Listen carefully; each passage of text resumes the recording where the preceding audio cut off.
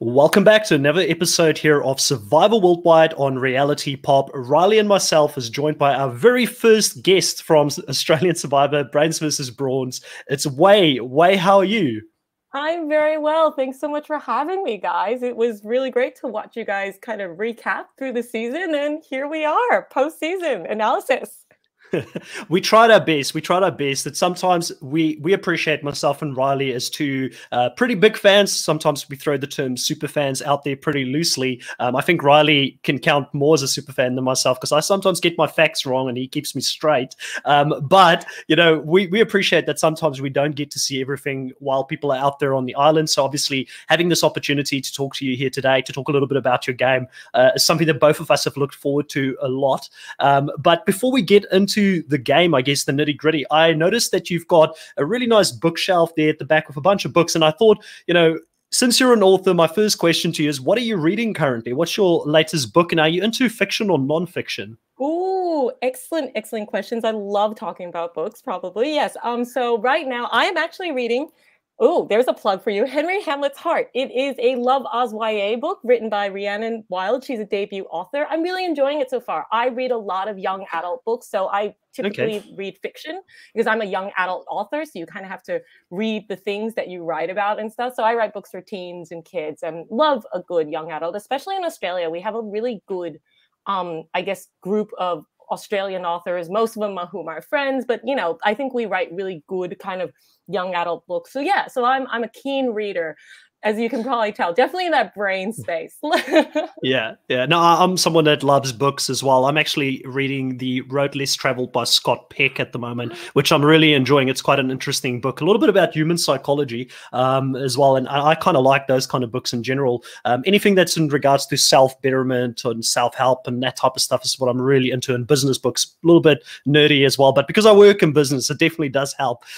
Now, Wei, I was sort of wondering, being out there on Australian Survivor, did it give you any new sort of content and ideas while you were out there? Because obviously you would have had a lot of time with yourself there, where potentially you would have been able to think about things, you know, where you are in life and what you're going to do next and potentially what your next book is going to be about. Did you get any inspiration being out there? And will we see characters that would resemble King George and Queen Hayley in some of the future books there?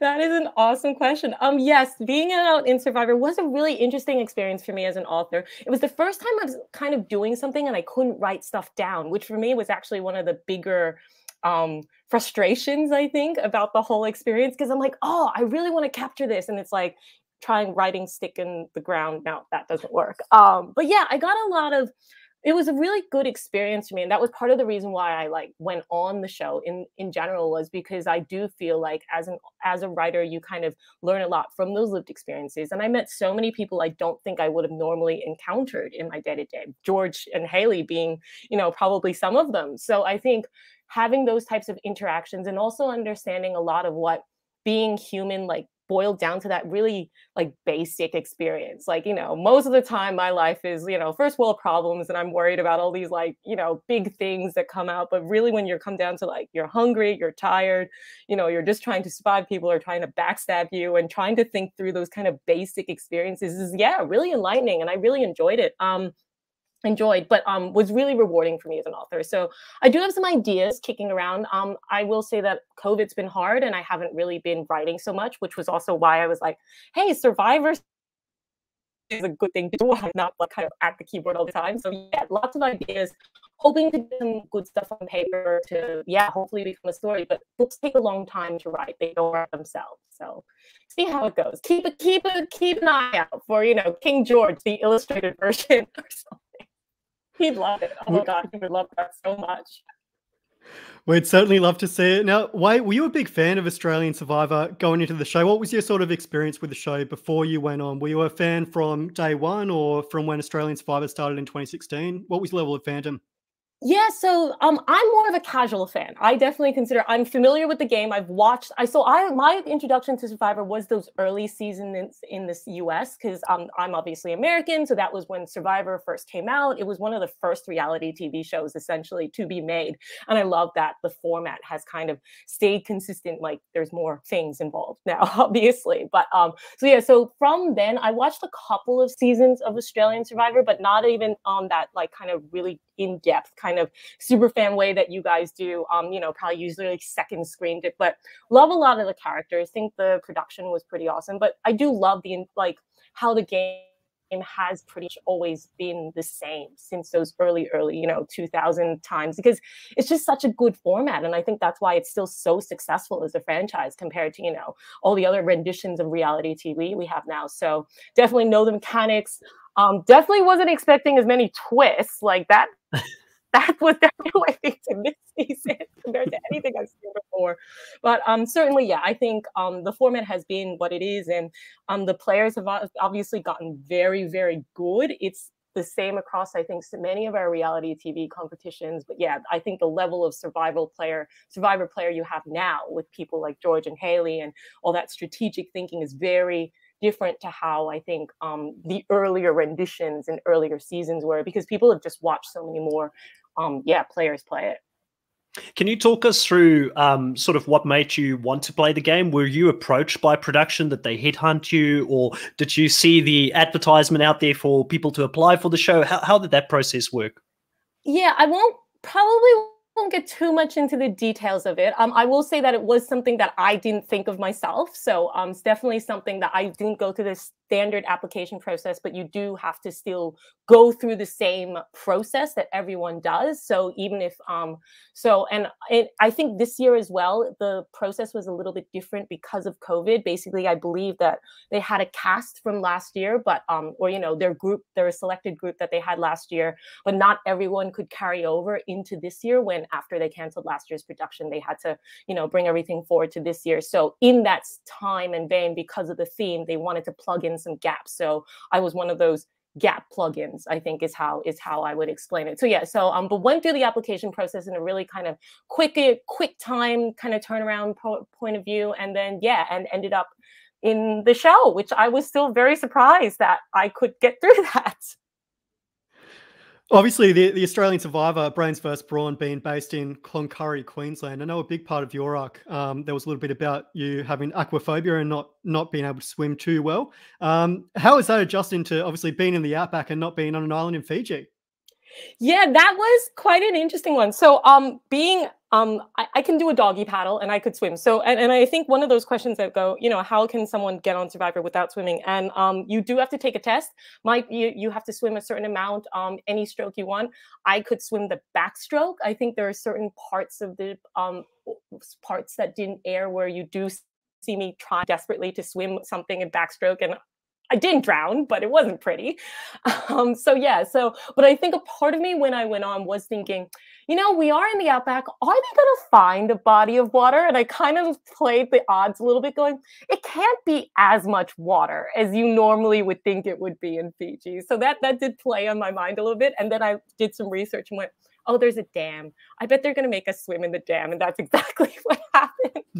Was that the Cloncurry Dam became where all the water challenges were. But I think compared to many of the other previous seasons, yes, there was a lot less water, but certainly water was there. I knew going in that I would have to kind of deal with this. I was very upfront about the fact that, I'm not I do have I don't think it's diagnosed as aquaphobia. I haven't spoken to anyone, but I am very nervous every time I get into water and stuff like that. I kind of have to tamp it down. I went scuba diving in Fiji and basically had a panic attack right before I could go in and stuff.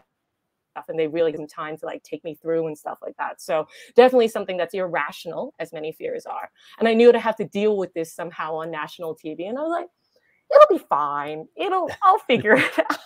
And what you probably saw was me actually trying to mentally figure that out through that time. And, if you're going to do it, what a way to do it, right? National TV, swimming with a world champion surfer, that's one way to try and, deal with the fear. 100%. So I'm sort of curious in those early stages of getting into the game and obviously being selected to be in the Brains Tribe. I guess two questions here. Firstly, what was it like finding out you're in the Brains Tribe? Were you shocked by that and by the people around you that were also in the Brains Tribe? And then secondly, how did you feel you fitted in those early stages as someone that had an accent coming into this as well? Because obviously people would have probably picked up that you originally were from America. Did you feel like in those early stages it made it a little bit harder for you because it's such a social sort of political game as well? So I guess two questions here around the Brains theme and also just about having an accent and being from America coming into the show. Oh, those are really interesting questions. So the first question about being a brain, no, I was not surprised that I was a brain, and I would have been there would have been some giant mistake if that hadn't happened. Definitely felt, and especially once I found out the theme, I'm like, oh, that makes sense. Why, what gap I was trying to fill, etc. So I think, yes, definitely felt at home on the Brains Tribe. I think going into the Brains Tribe, I was actually quite surprised and quite impressed with, I guess, how the makeup of the Brains Tribe went on. And it wasn't like, I was thinking it was going to be a bunch of software engineers and like, mathematicians, but it was actually how they defined brains was really, really clever. And I think really made the show kind of that tribe, especially very unique and balanced. You had someone like Andrew, who's like a wildlife expert, a complete nerd, but also completely a physical beast in that way, because he's a brain in a very particular way, as an example. So I thought that was really, really clever. And I think I was probably the most like the nerdiest of the brains in that way. I think I filled that archetype quite well of just being someone who was very not outdoors and very completely uncomfortable in so many elements, in so many ways in that. So yeah, but I thought that the way they had that tribe come together was really, really clever. And I did feel mostly at home with the tribe, not so much in the environment and what was going on, but went through that. To answer your second question, no, that actually didn't come up with the accent. So yes, people could pick that I was American. I think also being a woman of color and being like, obviously quite not non-Caucasian, I think was already something that, I think specifically with Australian Survivor, I think, it's a very different makeup. And I think being someone who is of a different racial background is something that, people will notice and people are mindful of. So the fact that I have an American accent, I think doesn't really kind of take away or add to, I guess, that understanding of what that represents and everything. So yeah, so I don't think, and I've always been very upfront about being American, but I've also lived in Australia for so long that I think I'm pretty acclimatized to, like, I guess, the, Australianisms and the colloquialisms, but there are very small things that are still surprising. I actually had my very first finger bun while I was out there. They didn't show this as one of the days we had finger buns as a reward or just something. And I was like, I've never had one of these before. And that was like, one of those talking points we could go through in terms of cultural understanding, because I honestly had never had one. I couldn't explain it to, because we do have 70% of the people who listen to our podcast is actually from America, not from Australia, funny enough. So explain it to the Americans that are listening to this interview. What is a finger bun? A finger bun is basically kind of like a hot dog bun. I'm going to call it a hot dog bun because that was basically my brain going like, oh my God, this is like white bread in a long form. And you put like pink icing on top of it. And it's like the sweet bread treat essentially. But I've never had anything. I've lived in Australia since 2006. Never had this before. I think mostly because I live in Sydney and it's not really like a cosmopolitan Sydney thing or something. But yeah, but it was absolutely delicious. Especially, I think we had it on day 40. I think it was one of those, congratulations, you've made it to day 40, but they didn't air this part, I realized, in the show, but you made it to day 40. Here, we're actually going to feed you without you needing to earn it. So that was very nice. And it was a very lovely, sweet treat to have in that way. And an introduction to another avenue of Australian culture, which is fantastic. They do say Survivor's all about new experiences, don't they? But early on in the game, how did you sort of adjust straight away, really? Because you lost that first immunity challenge and the first reward challenge as well. You were obviously thrown into the calling position in that first reward challenge. So immediately after you guys lost that challenge, a little bit of a target thrown in your back. Not a great position to be in early on, but who did you sort of gravitate towards early on on those first 2 days? Because we did see that you were sort of the target at the first tribal council there. Yeah, it was. And it's funny because I feel like those first 2 days really hit me quite hard. And I think I wasn't like mentally ready. Like you think you're ready when you go in, you're like, okay, this is going to be tough and it's difficult. But I think that for me, it was quite an overwhelming first 2 days, and I was quite overwhelmed and caught off guard. Definitely, the challenges were really tough, and I think approached those first 2 days trying to be as, I guess, open to relationships as possible. But I'm actually quite, and you kind of can tell this from the show, especially like because I don't talk much, is I'm actually quite introverted. So the concept of I'm a performative introvert, in that in a situation like this, I can talk to you guys and be really like on, but then like I need a time to be alone and like kind of recharge. In a situation where you're living 24 hours with strangers and having like cameras watching you was quite confronting, I think. So I was just trying to basically form the relationships that I could form. And transparently, George was one of the first people that, I had formed a great relationship with. And we actually come from the same local council. We all know he's from Bankstown. I'm actually from the same council, but not that area, a few suburbs over in a place called Campsie. But it is quite funny. So we had a little bit of that bond, I think, early on. And he's such a charismatic guy. He, talks to everyone and is really just someone who is very just loves to talk. And for someone who's a little bit quieter, I really think I appreciated that element of him versus I think someone like Mitch, for example, which you can see like there was a little bit more animosity there because he was actually also quite more reserved and quiet. So in the beginning, it was harder to sort of go to someone like Mitch and like have those types of conversations because he's doing his own thing. Also Phil, who of course we didn't get to see much from, they were really like open and social and, I think would have played an amazing social game as well. So I think early on, those were the types of relationships that I was forming, but it all happened so fast and everything, you're trying to do so many things at that time. But I think in those first 2 days, those were the types of relationships that were standing out to me in hindsight now.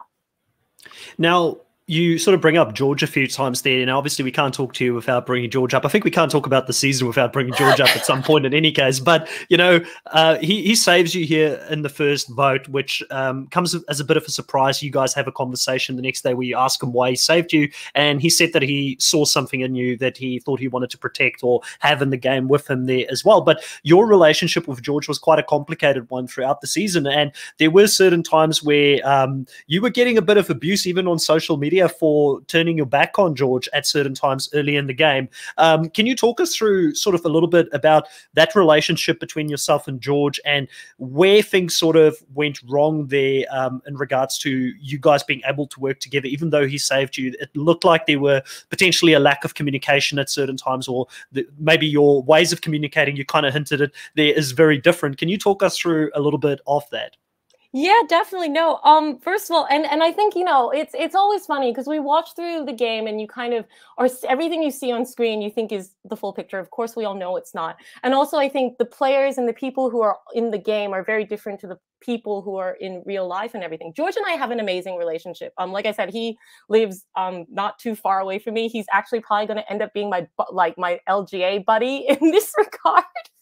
Because of the way lockdown is working right now in Sydney and stuff like that, the fact that he lives in my LGA, I'll probably see him much sooner than anyone else. So love him, absolutely have a great relationship with him, still talk to him very often, probably like every other day or something, depending on days, just dropping notes and sending memes, those kind of relationships. So yeah, but it is funny because in the game, you recognize the types of players and what you're trying to accomplish in a game. And I think early on, yes, I was very surprised that George had saved me. I knew going into that first tribal that my head was on the chopping block. I didn't have a solution to save me. I was kind of going, I don't know what we're going to do. I knew like I was going to vote for Mitch because that was George had told me he was going to vote for Mitch, and he had alluded that there might be a couple more people. I'm like, well, this is my only option. I don't have enough stronger relationships. I don't have anything of value at this stage to trade. So I think that was the thing. I had nothing of value to trade, and I was just like, well, I'm probably going to go home because I don't know what else to do right now. I couldn't, I just couldn't figure out anything at that stage. So George did save me. I was exceptionally grateful, and in those early weeks that followed, and we do have to remember it's almost weeks. I think it's like up to day 8. I can't count the number of days anymore, but we miss about 3 tribals after that first tribal before we have to go back. So while during those days when we're not at tribal, it's a lot of strategy and a lot of discussion and a lot of gameplay is still happening.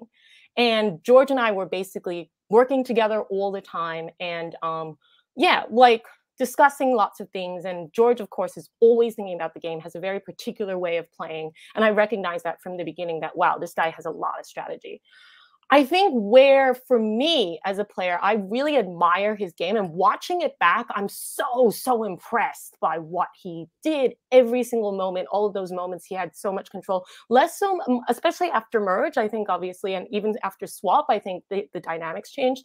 In that early Brains tribe, I think he saved everyone in that first tribal, and then it was hard to kind of, for various reasons, he did it in a way that didn't kind of win him lots of friends.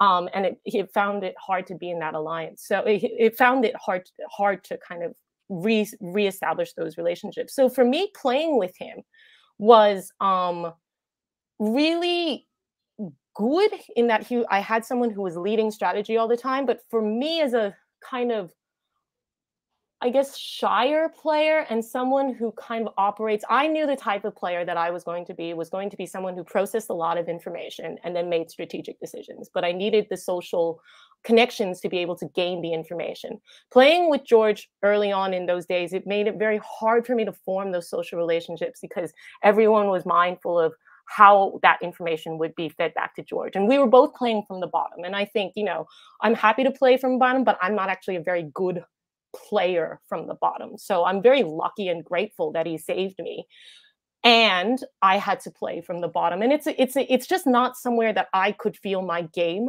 doing really well with. So I did make a decision to kind of move from a bottom to like a lower middle, because then at least I'd have the gain of information. Specifically, it was actually the Mitch blind side, where I had no idea that that was happening, that I realized my own game was in jeopardy because I was missing information, because nobody was giving it to me. And that was specifically where I was like, I kind of think I have to make a move, make a change, and trade a number, essentially. So of course, we're all talking about the Joey blind side, not the Joey blind side, the moment where I switched into Joey's alliance before his blind side.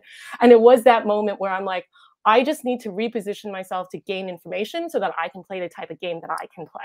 And yeah, and I made that type of decision, and it did change my relationship with George. And then later on, we go through many days and we played separately because of swap and everything. And now we have new relationships and everything. And I'll let you guys kind of talk me through that. But in those early days, that was kind of that discussion and the thinking behind how that particular move and how George particularly played in those early days that affected my decision to make the types of moves that I did.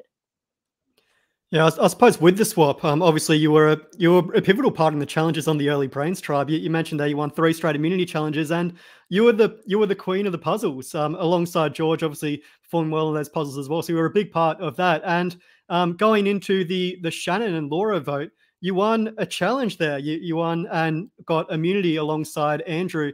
How did you sort of adjust to the new Brawn tribe early on and build those relationships, especially given that you 4 were in a minority there? Yeah, that was a really fantastic and also terrifying situation to be in. First and foremost I was exceptionally grateful when swap happened, that when we unwrapped our buffs, that I saw that I was in the same tribe as Haley. Haley and I had already started to form quite a strong relationship early on in those days. Haley, Rachel, and I were of course working together to blindside Joey, and I think the 3 of us had wanted to intend to kind of stick together for as long as we could. And unfortunately, Rachel ended up on the other tribe, and we didn't really get to work with her again. But Haley and I got to work together, and that was really, really fantastic. So I think together, Haley and I actually, I felt particularly grateful to be moving into the Brawn tribe with her as a very strong sort of partner, and then having, of course, Andrew and Baden there as well. And I think it was really good for us to move into the Brawn tribe. I've certainly felt comfortable. I think the additional strength that the new Brawn tribe and the mixing of how we had Brawn and Brain was actually beneficial for us, because I think my lack of strength was too apparent in the Brains tribe, where everyone had to basically literally carry their own weight, and I was not very good at that. I could play a puzzle, but I couldn't physically carry anything. Versus I think when we got to swap, having that wasn't seen as so much of an issue, because the other tribe mates who were stronger physically were able to literally help carry some of my weight, as demonstrated by Flick. in that water challenge. So I think I was really grateful. I was, of course, very upfront with they'd already seen me perform in challenges, but also knew that my brain and my puzzling abilities would help at least secure me that spot. So yeah, so I did feel much more secure when we moved into that bronze trot. And then yeah, beanbags are the great equalizer. And somehow, because we all agreed to work together and get to the end, and we got to the beanbag challenge, and it was fantastic. So unknown thing that Simon has mentioned previously. So since he said it, I will say it as well. And I'm very grateful to him. He accidentally landed my first beanbag in that beanbag immunity challenge. That was part of the rules, that and we were all landing beanbags on each other's, well, not me specifically, but part of the rules was if you landed on someone else's podium and it sticks, it's theirs. That's universal. So yeah, so I just managed to not knock it off and land the second one by myself. So that was also really helpful. So beanbags are the great equalizer. We love a good beanbag toss. So wait, you guys took out quite a few big names before the merge. You know, you mentioned Joey there, who looked like he was pretty much the ringleader of that alliance that was forming there in the Brains. And then you also took out Shannon and Simon, who all had very big edits. Who would you say was probably the biggest threat going into the merge, the person you were sort of the happiest to get, you know, before they got to merge, because you thought if they made the merge, they could make a run very deep into the game? Would it be one of those three, or was there someone else that potentially the edit didn't really show us that? Well, I think ultimately getting into merge, I think it was good that we took out Simon with his two idols for various reasons. Yeah, well, specifically for having two idols so close to merge. So yeah, definitely a good thing to have that, not have to deal with that at merge. I think yeah, I think all three of those players were exceptionally great. I think Joey we did take out quite early before swap. We did actually kind of consider that swap was happening, and part of our thinking was, you know, that the downfall of any of that might actually protect us. We might be protected because we felt like something was happening. So yeah, I think that was a good time to take out Joey and do something unexpected without kind of putting targets on our backs. I say ours. It was completely led by Haley in that vein. And then yeah, Rachel and I were definitely very excited to have someone who was so keen to do that and kind of, you know, be able to form that block to do that. So kudos to Haley for making such a big move earlier. But yeah, I think definitely those were three. And Shannon was an amazing player and was definitely a strategic threat. Yeah, interesting with Shannon, because I didn't really get to play with her a lot. And I would have personally probably liked to have played with her longer. And I think I could have had a pretty strong relationship with her further down the game. What ultimately I do know, there was a large part of my decision to send her home over Laura, and a lot of that just had to do with keeping that brain.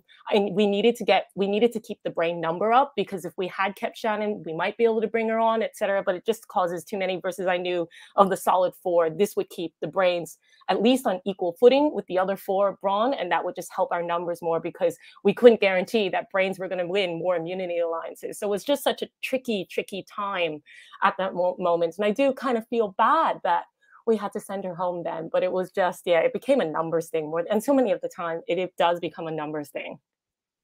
With that Shannon vote, initially when you had that power alongside Andrew, Rachel, and I think it was someone else. Anyway, the four, yeah, the Emmett, of course. Emmett was winning all the challenges, but you had that power obviously to vote out either Laura or Shannon. First of all, you voted for Laura, and then obviously after Emmett also voted for Laura, Simon sort of quipped up and said that Shannon was actually causing a lot of animosity amongst the tribe. Was that decision to get rid of Laura initially, was that sort of to create a little bit more calm around the camp, or was it to potentially keep your position on the Bronze tribe a little bit more safe by sticking with a member of your tribe in Shannon? Yeah, so that was an interesting kind of tribal, and it was a little bit. It was interesting because we held all the power, but we were not part of, and so early in the swap when we don't have all the dynamics established, we were so lucky. Andrew and I were so lucky that we had Haley basically kind of forming plans for us, because we were, of course, away on our reward, enjoying our reward and having our little chats and having no idea what's going on there. Haley debriefed us, told us about her split, her amazing move. And I, again, was just so impressed by her ability to pull that off. But of course she can. She's Queen Haley. I knew that from the beginning.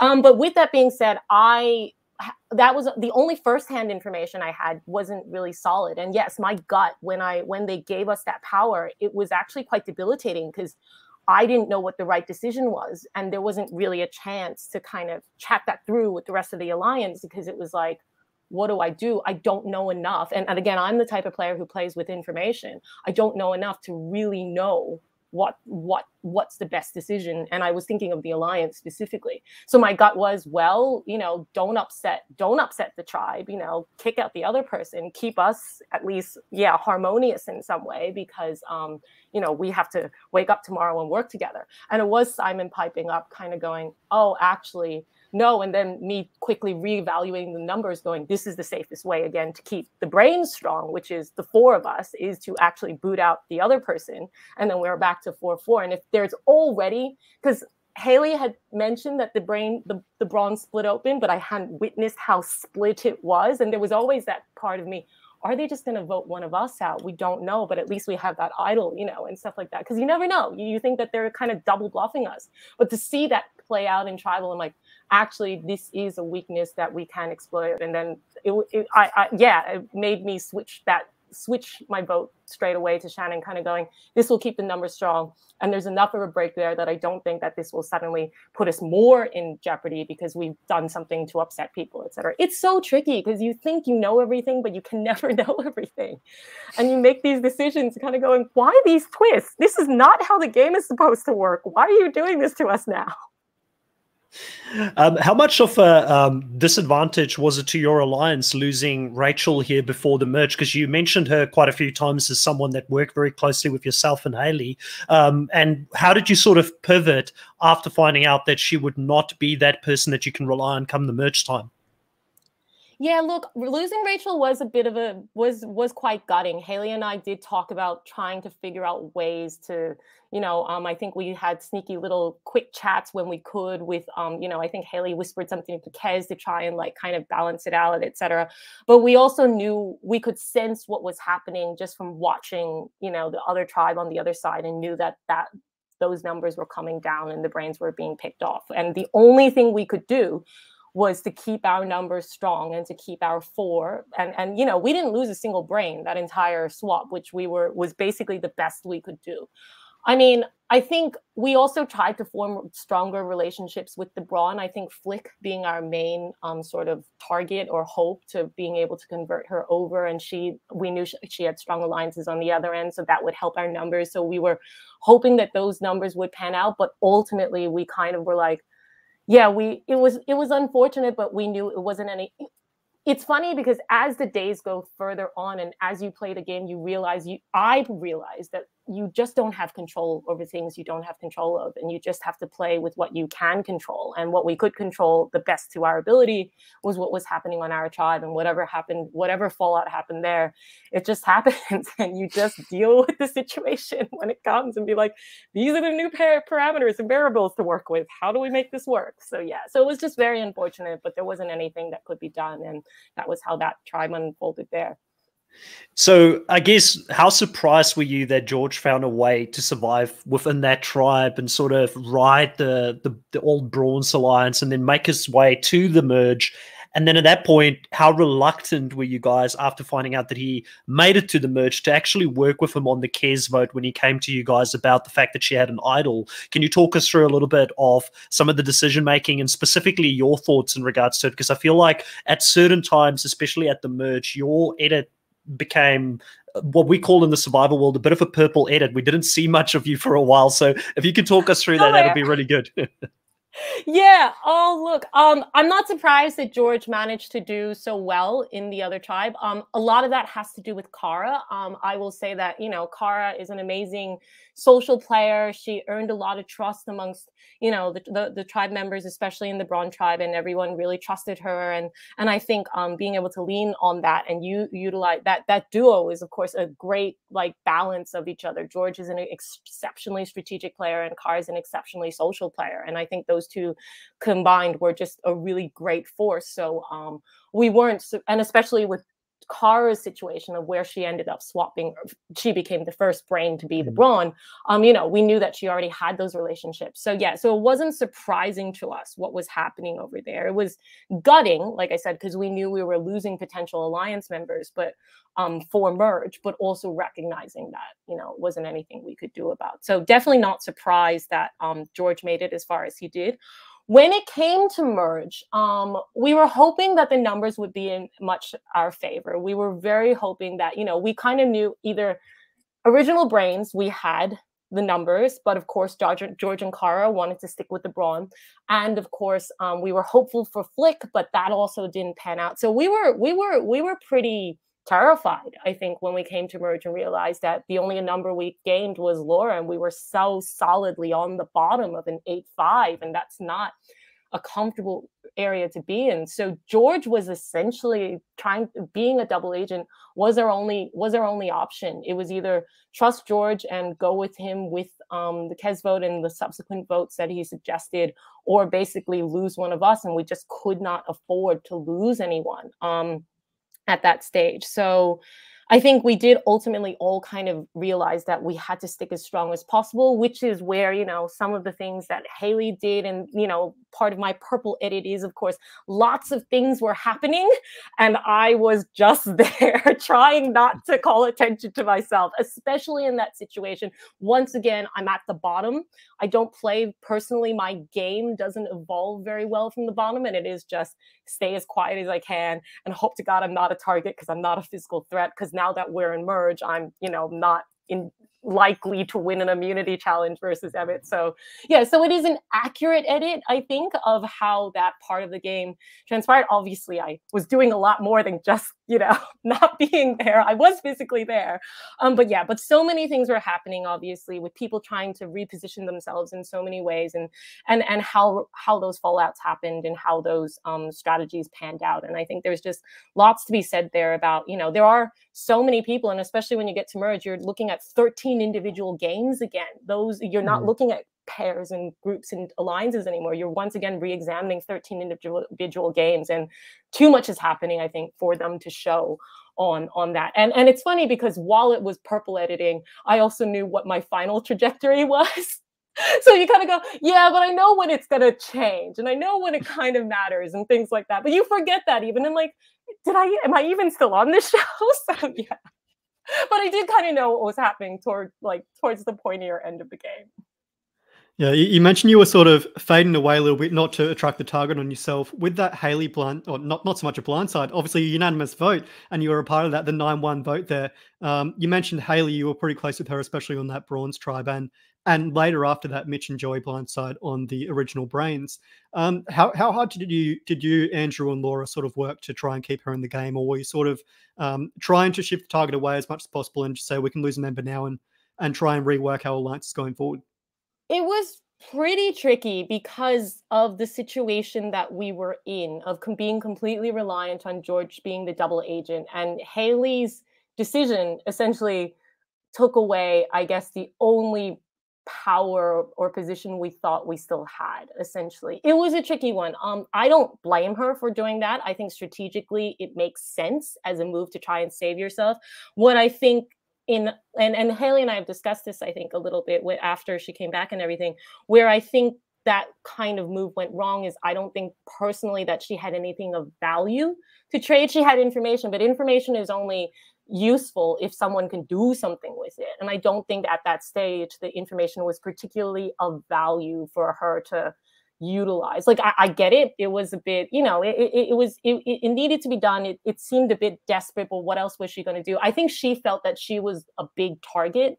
If someone from the Brains Alliance was going to go first, it was going to be her anyway. So she was going to throw a bit of a way to try and get that target off her back.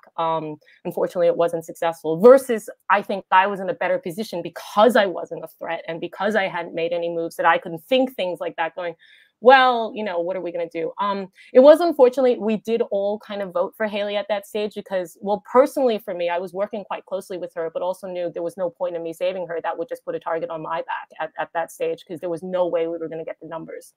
And I knew that, yeah, and where Andrew and Laura sat on that, and it was just like hide in the majority or make a stand and say, hey, no, I didn't vote for her, and then people will go, why? You're next. And, you know, you just have to make those types of decisions. So I don't think Haley holds that against me. We've talked about it. She completely understands that there's no point in trying to vote with something called loyalty. What's loyalty? This is Survivor. I don't know. But, you know, there was no, it just becomes a numbers game. And if you hide in the numbers and your numbers don't matter, you might as well stick with the majority because that's the safest place to be. So, yeah, so it was, look, I think to answer your question, I don't think we fought particularly hard because there was no backup. Because if we fought to save her, then what else, you know, at least this way, the rest of us live another day. And then, of course, you know, she came back and gave her number back to us, which was great. Like we were, and it was a bit of a shame because it was Baden and Haley who would have helped benefited us either way. So it was a bit of a, you know, we were going to gain a number back anyway. So yeah,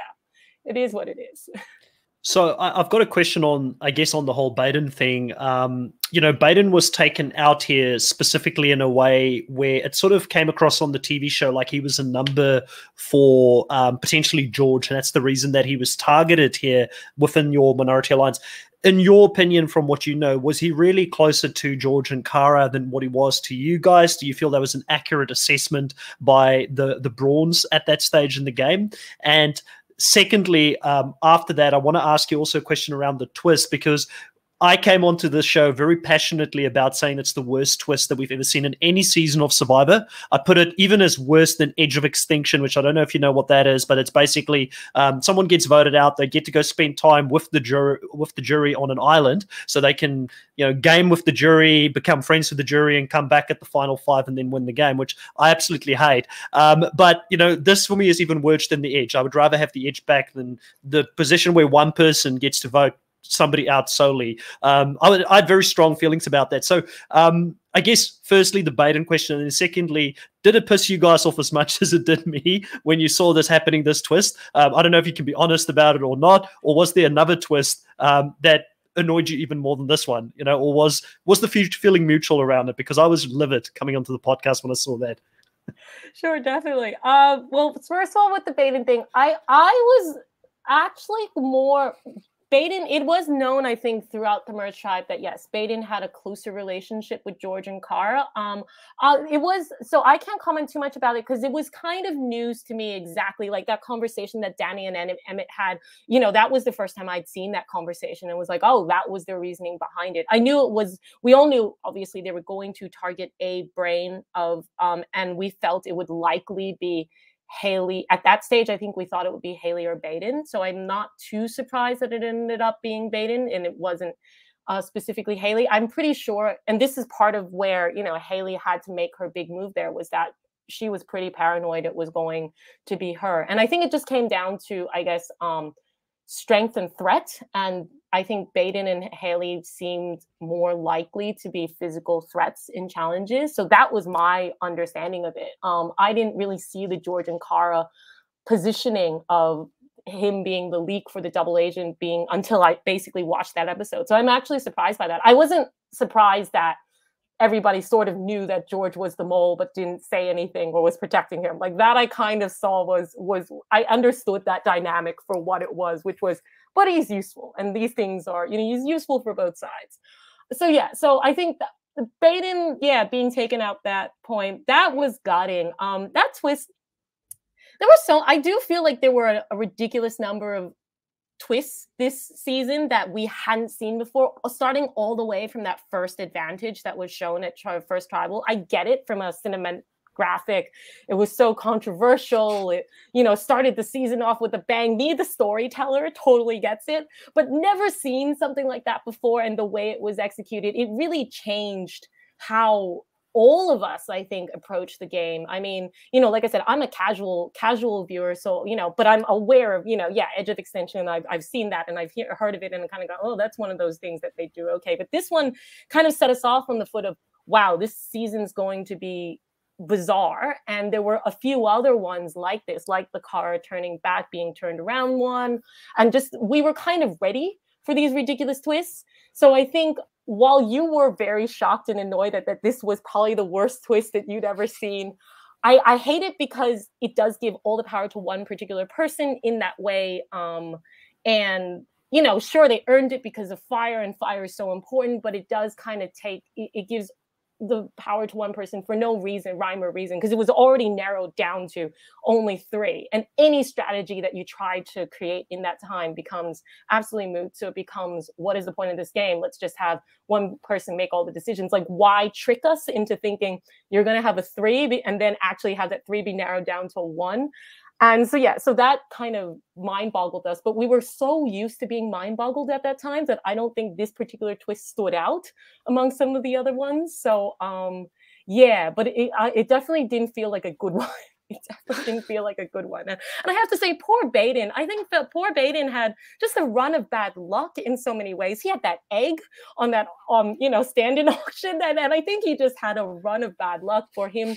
Because I think if both Emmett and Danny had voted together, they would have voted for Haley. I think I thought that they would have voted for Haley. I thought the decision to vote for Baden was more Danny's decision. But now, having watched it back, I was like, oh, maybe that is actually what they had agreed on initially. So that particular piece of information was new to me in that way, about how and I'm not sure if it's the edit either. I haven't actually confirmed nor denied that on their end, but it was an interesting piece of information for me.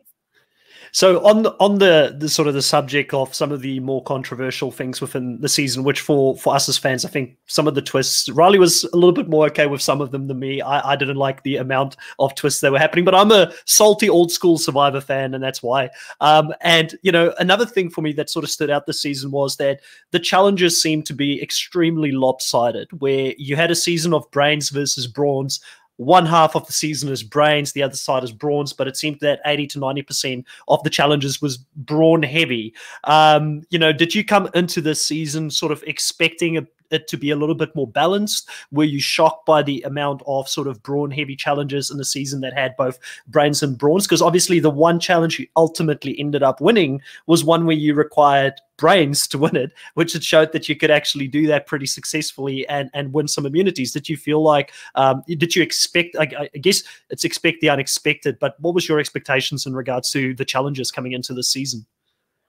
Definitely, I think with the challenges, I had expected a little bit more brain going into the challenge. I was like, well, it's a season of brains versus brawn, and also knowing that, you know, I was a gap filler and that I fulfilled a certain criteria, you know, in applying. I think, yeah, I did expect that there would be more puzzles. It was one thing that I did practice because of time and everything. You practice your strengths. You know, I'm not going to suddenly be able to lift 100 kilos. That I can't do that in a short amount of time. But something you're good at, you can hone. So I did practice my puzzles as much as possible before coming in, because I knew that that was something that I could accelerate and be much better at with an edge. So yeah, unfortunately, that didn't pan out so well for me through most of the challenges.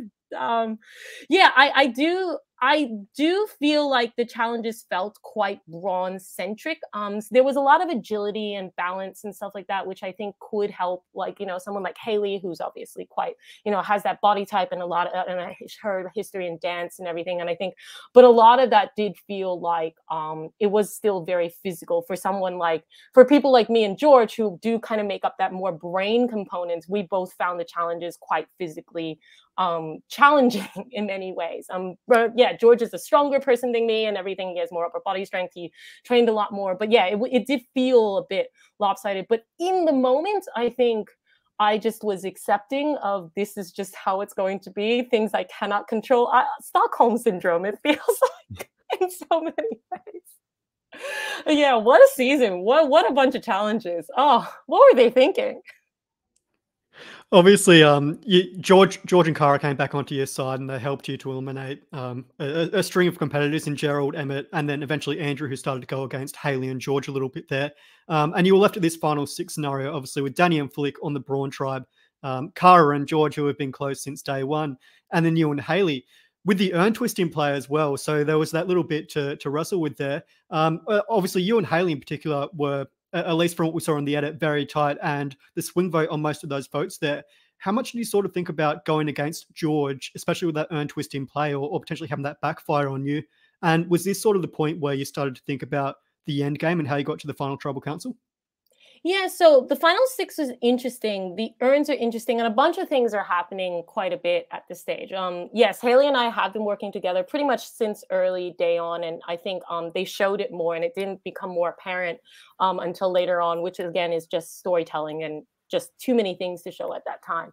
So yeah, I think in that final six, you always flirt with every single possibility. You cannot, certainly for players like myself and Haley, who are just basically like trying to think strategically, and we're not, I mean, you flirt with every single idea, and you also let your emotions go into that a little bit, like, oh, wouldn't it be great if we just, because there was, as much as there's strategy and stuff involved, you do kind of go, wouldn't it just be great if we just, and I think they played out some of those dialogues quite a bit where we do kind of joke, let's just vote out George, and everyone does say that often. And it is a default scenario that we all discuss for various reasons. Like I said, I love George as a human. We're very good friends now, but there are instances because he is such a bombastic player that you kind of go, it wouldn't be controlled chaos or less chaos isn't necessarily a bad thing, but strategically, and it always comes down, especially for players like me and Haley, where you just look at how it plays out, and it just never felt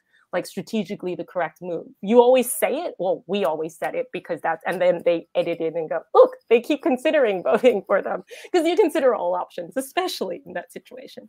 But yes, I think it was about strength and where we felt, I think, I guess the final two, so I think that as you get to that point, you do start to think about final two. I think I probably only started thinking about what the combinations of final two looked like at final five. I think at final six, we were still looking at our pairs and locking our pairs in as strong as possible, because those pairs were, there's a lot of power in pairs, because if you have a strong pair, you know that you can move as a block, and especially in those number situations, it's tricky. It is when you get to five when you realize now there are no more pairs. There's only two pairs and an outsider, and then that person becomes that extra component. So yeah, so I think outside of knowing that George and Cara especially were such an unbreakable pair, and we knew that they would be unbreakable for a while, you kind of just have to keep forming those blocks against each other while working with them. And we were just able to work with them and continue those blocks. So it was a tough discussion. And I think that's the thing, is that because we had those solid pairs, those conversations were harder. And when we got to Flick, it was a bit like, well, what do we do now? And that kind of last vote right before I got, idled out, was that we could try and break someone up, but do we really think Cara and George are breakable? And I'm sure there were discussions, and there absolutely were discussions of breaking up me and Haley at that point. And though that was probably a better one to try and navigate, because as we think about those, what does that dynamic look like, and how that eventually panned out. So I'm not surprised that I ended up where I ended up. I'm actually very grateful, and I think that's an X for me. While it would have been amazing to get to final three and final two, I also I personally didn't have a very clear path to it, because I was aware of these pair dynamics and how we're going to break them up, and who's actually the weaker pair, and where can you find those cracks, and you recognize those and kind of have to play with them, because no one's going to suddenly have a brain lobotomy and change who they are. So you kind of just have to work with that as best you can. I do want to backtrack just a little bit before I go back, because I'm hearing you on the pairs, and I'm assuming that your end game was going to be going with Haley to the end, and I do have a question around that for you. But before that, you had someone else in the game that sounded like they may have been a bit of a pair for you, or an option to be a pair for you as well, that you ended up taking out, which was Andrew. Do you feel like taking Andrew out at the spot that you did potentially made your road to the end harder, because you didn't have that extra person there that could win challenges and potentially help you get to the end and take you with them? What was that relationship like? Because it did look like you guys were pretty tight as well. Yeah, it's interesting. So yes, Andrew is a funny one, because my road with Andrew, and my journey with Andrew began in the dune buggy, because Andrew was my driver when we all arrive, and you see that bad backstage. So we never really could talk at that stage. But it's funny, because we have this, I'm a big, sap basically, and have these emotional moments that you guys have all been privy to. And I think I did have a conversation of our journey starts in the dune buggy, which is why I'm saying it now. So yeah, we spent the most time together. Again, it's interesting because for me, the Andrew vote was pretty straightforward. I do know that the edit made it seem like I would work with him more. And there was, of course, options and thoughts that I had in my brain, and specifically with George saying that, you know, oh, Andrew, put your name up, etc., and all of that stuff. For me, and I knew I was in the swing vote position and that I was the one being courted to go into to try and vote the other way, and I considered it, but it was relatively a straightforward vote for me because I knew that for me it felt I was very conscious of working with Haley as long as I physically could, because I really enjoyed working with her and felt that we had a very strong, similar ways of thinking. We joked a lot throughout the game that we kind of shared the same brain. There were like things that were boring, but, you know, we play word association games with the tribe, you know, stuff you never see on TV. But in those types of games where we're doing stuff like that, we always made similar guesses and we always like kind of thought in similar patterns. So we recognized that we actually thought very similarly, which made working together very easy, because there were many times where I didn't have to justify my position or try and explain something and vice versa. We just kind of got it. So that made it a lot easier for me to want to work with her. So in knowing that I wanted to work with Haley and knowing that we were working with George and Cara, I just didn't see any room for Andrew in the alliance. We had the strong 4. There wasn't any point in bringing a 5. We already had that majority. We weren't going to, as much as it hurt me emotionally, strategically, I was never really going. It was not one of the more difficult votes for me to make, even though I knew I was the swing vote there. But for TV purposes, I think that got played up a lot more, or something of that nature. So yeah, I never considered what that would have looked like if I had worked with Andrew, but I don't think that I would have stayed.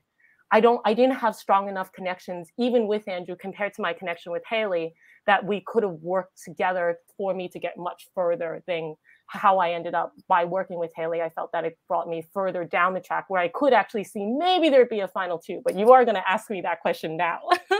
Yeah, so sort of leading into that, so going to the end potentially with Haley, if that was your plan to go to the end with Haley, or if you landed in the final with Haley, what would have been your case to the jury to win the title of Sole Survivor above Haley, who had a pretty impressive resume up until this point? And were you aware of how big of a threat she would be going into that final tribal council?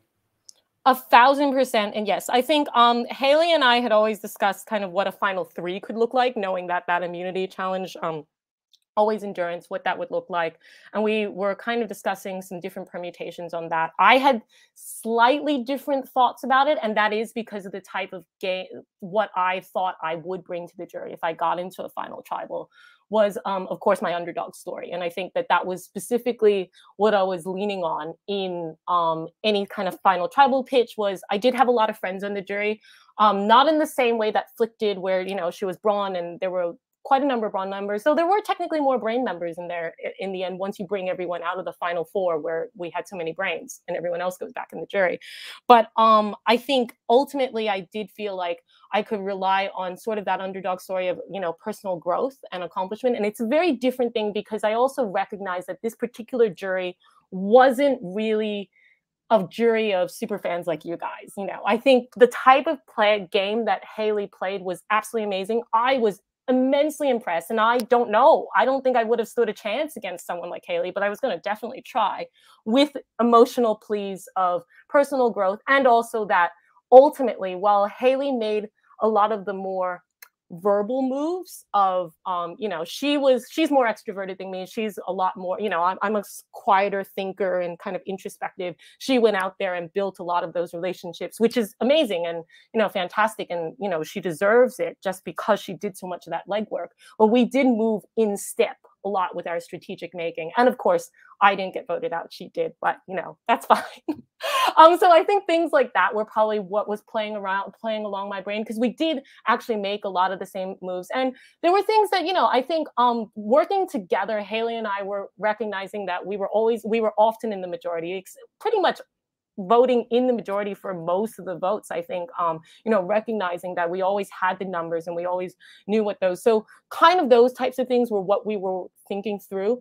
And also, while you're thinking about that, you're not fully forming the entire story until you basically know you're there, because anything can change. If someone else wins immunity, that story changes. So I think, yeah, my story was unique. I think, and that was probably the only story I had, was essentially, you know, what I had personally gone through to be able to do that, and hope that maybe that would sway enough of a jury. Would it have worked? I don't know. I don't think so. I think Haley's a very, very deserving winner. And if she, again, if I was standing next to her and she won, there would be no part of me that would have been like, darn, that should have been me. I think that she's an exceptionally deserving winner, as is George. I think ultimately we got the final two that, you know, of the two best players, even though it's amazing that that happens, because you think that they would be threats against each other. But it makes us, you know, as fans and watchers, just really appreciative of how that unfolded. What did you think of George and Haley's pitches at the final tribal council? And did you sort of wrestle with voting for George at a point, or were you really set on voting for Haley, given the game she played throughout? And obviously, you guys working so closely throughout the game. Look, you do go into the final tribal. I think you go into the final tribal.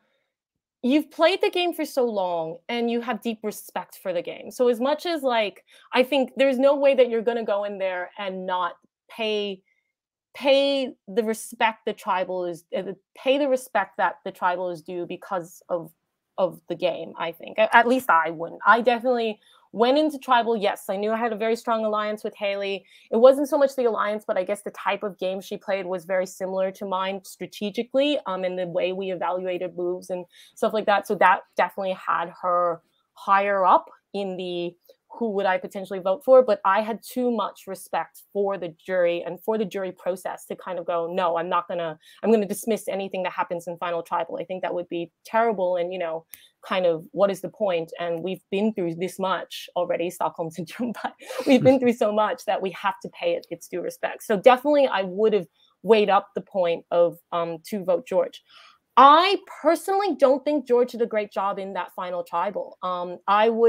I think he had such an amazing game. I think he presented that well, but I think Haley's lines were clearer.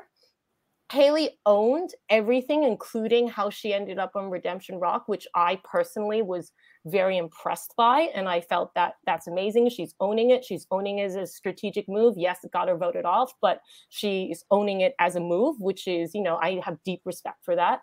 And I felt that George's final tribal wasn't as strong in that way. I think George missed the mark in many of the questions, and you didn't see my final question, but my final question to George specifically was about his allies and his choice of allies. And he picked such amazing allies, especially in Kara. And what did he learn from them? And I think it was a way for him to kind of demonstrate some humility in his game, which you don't see a lot of. And I think a lot of us were asking those types of questions, like Gerald's question, like, you know, who would you work with, etc. And I think he just missed that mark. I don't think it's a bad thing. I think that what he says is valid, but it wasn't what the jury was looking for. So I think by missing that mark, it kind of meant that it was harder to kind of, even if strategically you're strong, ultimately the jury makes a decision based on who they think should win the game. It's not who do you think played the strategically most optimal game. It is who are you voting for? That's the only criteria, essentially, given the game. And so I think that, yeah, I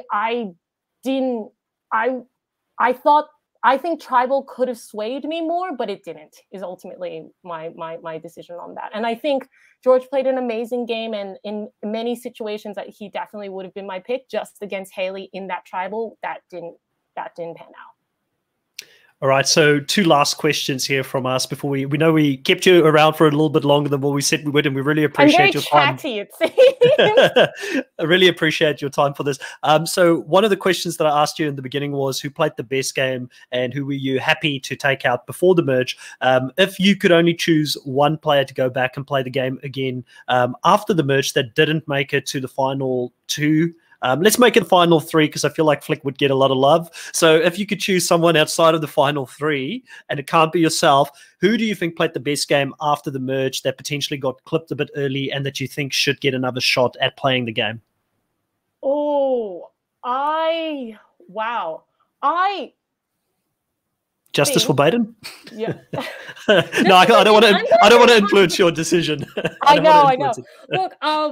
Look, justice for Biden, but I actually would have been very curious how Emmett would have gone further. I'm very curious, and only because I do feel very responsible in a good way, but taking myself out of this equation specifically as to post-merge, just that control of power, and if it weren't, because I was most surprised because he was controlling his threat level quite consistently, in that he was such a big threat, and then once he fell into the minority, he was just agreeing with anyone to try and kind of manage that, which is where he spearheaded the "Let's vote for George" piece before Haley and I switched our votes. I'm just very curious how he was playing a fairly good strategic game in that way, and obviously physically he was quite a challenge. So I'd be very curious what the rest of his game would have looked like if it weren't for, my particular position in that, to switch my vote and vote out Emmett there, how much further he could have gotten, because I think he was playing an exceptional game there on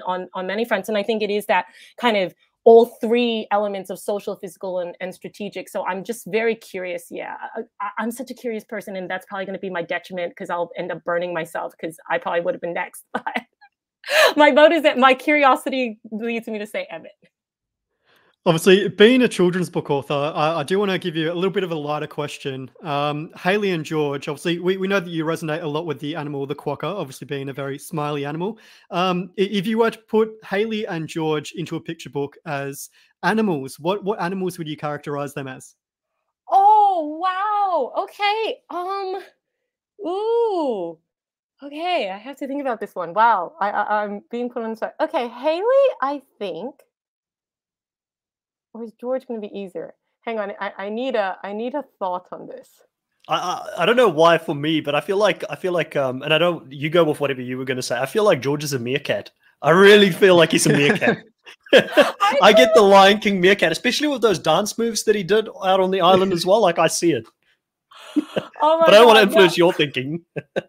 And that was one of the first things I thought of, but I felt like meerkats travel in packs and George is more of a lone wolf. Like there's such a big thing when it comes to meerkats. They have this whole family, but I like I'm weirdly gonna say I think George is a bit of a salamander. I don't know why that's the new one.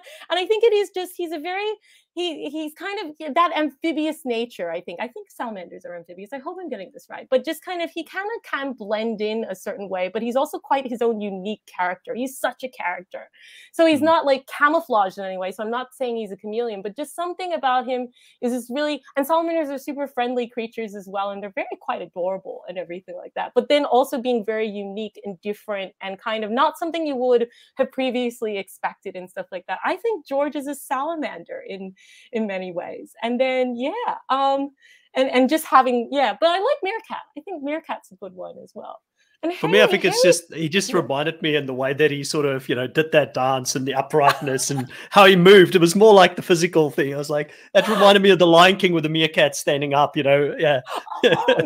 Yeah, when they do the little hula dancing and stuff like that. Yeah. All good. Now Haley is got a bit of an interesting. Who would you peg Haley for now? Now I'm curious about how you're. Funny enough for me, well, if I'm going to keep it Lion King strong, I'd probably put her as a hyena, and more in the sense that she goes with a pack, and hyenas is ferociously dangerous, and also the female hyena is the leader of the pack, so I feel like not physically she looks anything but a hyena, she's gorgeous, but just due to the hierarchy and the queen and the hyena being the main sort of dominant sort of leader within that pack, it's probably where I would put her personally. But I don't know, I don't want to steal your question. You definitely have a think about it and potentially nominate one there as well. I'm just thinking Riley's made me think of he sort of sprung it on both of us, this question. I didn't know he was going to ask it, so now I'm going to have Lion King in my head when I go to bed. Oh good, which is fantastic. Hey, there could be so many worse things in that like that. Yeah, and now I've got Lion King in my brain, so I'm thinking of that as well. Look, I think Haley, I do kind of see like being the queen and kind of and sort of I do kind of see a lioness in her as well, where her nobility and stuff like that, but also the way I think she just does work really well with people and stuff like that, and with the rest of I guess what are they called, the pride? Yeah, the rest of the pride and stuff like that, but working really well. And she is also just, you know, physically quite a beast in that challenge beast sort of way. So, you know, the whaley in me kind of has to keep her in sort of that kind of well elevated status. So I'm going to go with the lioness for Haley, just to round off your Lion Kings. Yeah, it makes 100% sense. Now, final question: if you were asked to come back and play the game of Survivor again, would you put yourself through it again? I'll have to think long and hard for that. I don't solve problems I don't have. That's going to be my first thing. Look, I have to think. I went into the game wanting, you know, to challenge myself. That was definitively what I wanted to do. I was like, this is something that's going to be so extraordinary, and I would regret it so much if I said no, because I was slightly worried about what am I going to do with water. You know, all those things. I was like, look, logistically, they're not going to let me die. I want to give it a go and see how far I get. I have to see if I were to go back, what else I would gain from it. And I'm not at this stage, especially so fresh off, I'm not entirely sure. But then again, you know, stranger things have happened. I mean, I went on in the first place, so we'll have to see. No, it's fair enough, and I do appreciate it's obviously very in short succession of actually playing the game that I'm asking this question. It'd be very difficult to know, but really, we appreciate your time, Wei, to come on the show here today with us, talk a little bit about your game, and you know, I think for myself and Riley, it's given us a lot more insights, especially in those specific stages in the game where we didn't get to see your thinking and how you're sort of was strategizing there out in the game. Do you have any like last minute advice, I guess, for anybody that is going to play the game in the future? I know there is a Blood vs. Water season that's already, I believe they've already started filming, so you probably can't give advice to them. But for anybody else in the future that wants to go and play the game, is there any advice you can give for someone that is going to go out there and play the game, and specifically someone that potentially fits in your archetype as well if they go out there and play the game? Because I think it'll be pretty relevant for them, and if they were out there and they played with some pretty dominant, I guess, physical beasts in Australian Survivor, what advice would you give them, and what can they do to better prepare themselves if they were to get the call? Yeah, definitely. I think I was just absolutely stoked and grateful, I think, through every single part of it, even in the parts that were really tough. And I think keeping that gratitude in mind is kind of going to be what what I think carried me far. It helped definitely with my relationships. I think the main thing is not to be worried about it and not to think too much about it. There were just so many things that I was so unsure of, but I was like, it'll be fine. And I think going for it is the way to do it. And I'm personally really proud of myself of how far I went. The fact that I lasted the 44 days is phenomenal, and I never thought that that was possible. And yeah, I think just have no fear, put the fear aside. You know, I mean, I was still fearful of water, but putting that aside and giving it a go. And I think being true to that and as authentic and grateful for that is what I think can carry you far. So best of luck, and I believe in you.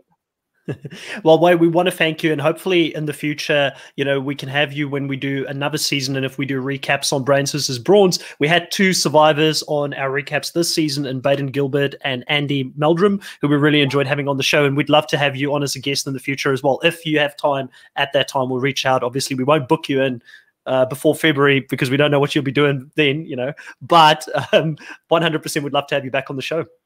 I would absolutely love it. And I know I'll be watching Survivor. So, you know, we'll all be doing that. So, yeah, no, I would absolutely love it. And thank you both so much. Again, it's been so great. And it was throughout that time, like connecting with super fans like yourselves and your viewers and stuff like that, that really kind of brought the game to life. And we're just great. We're, you know, without you guys, there would be no show and no game. So great, really grateful for that. I appreciate it. So, yeah, hope to be back.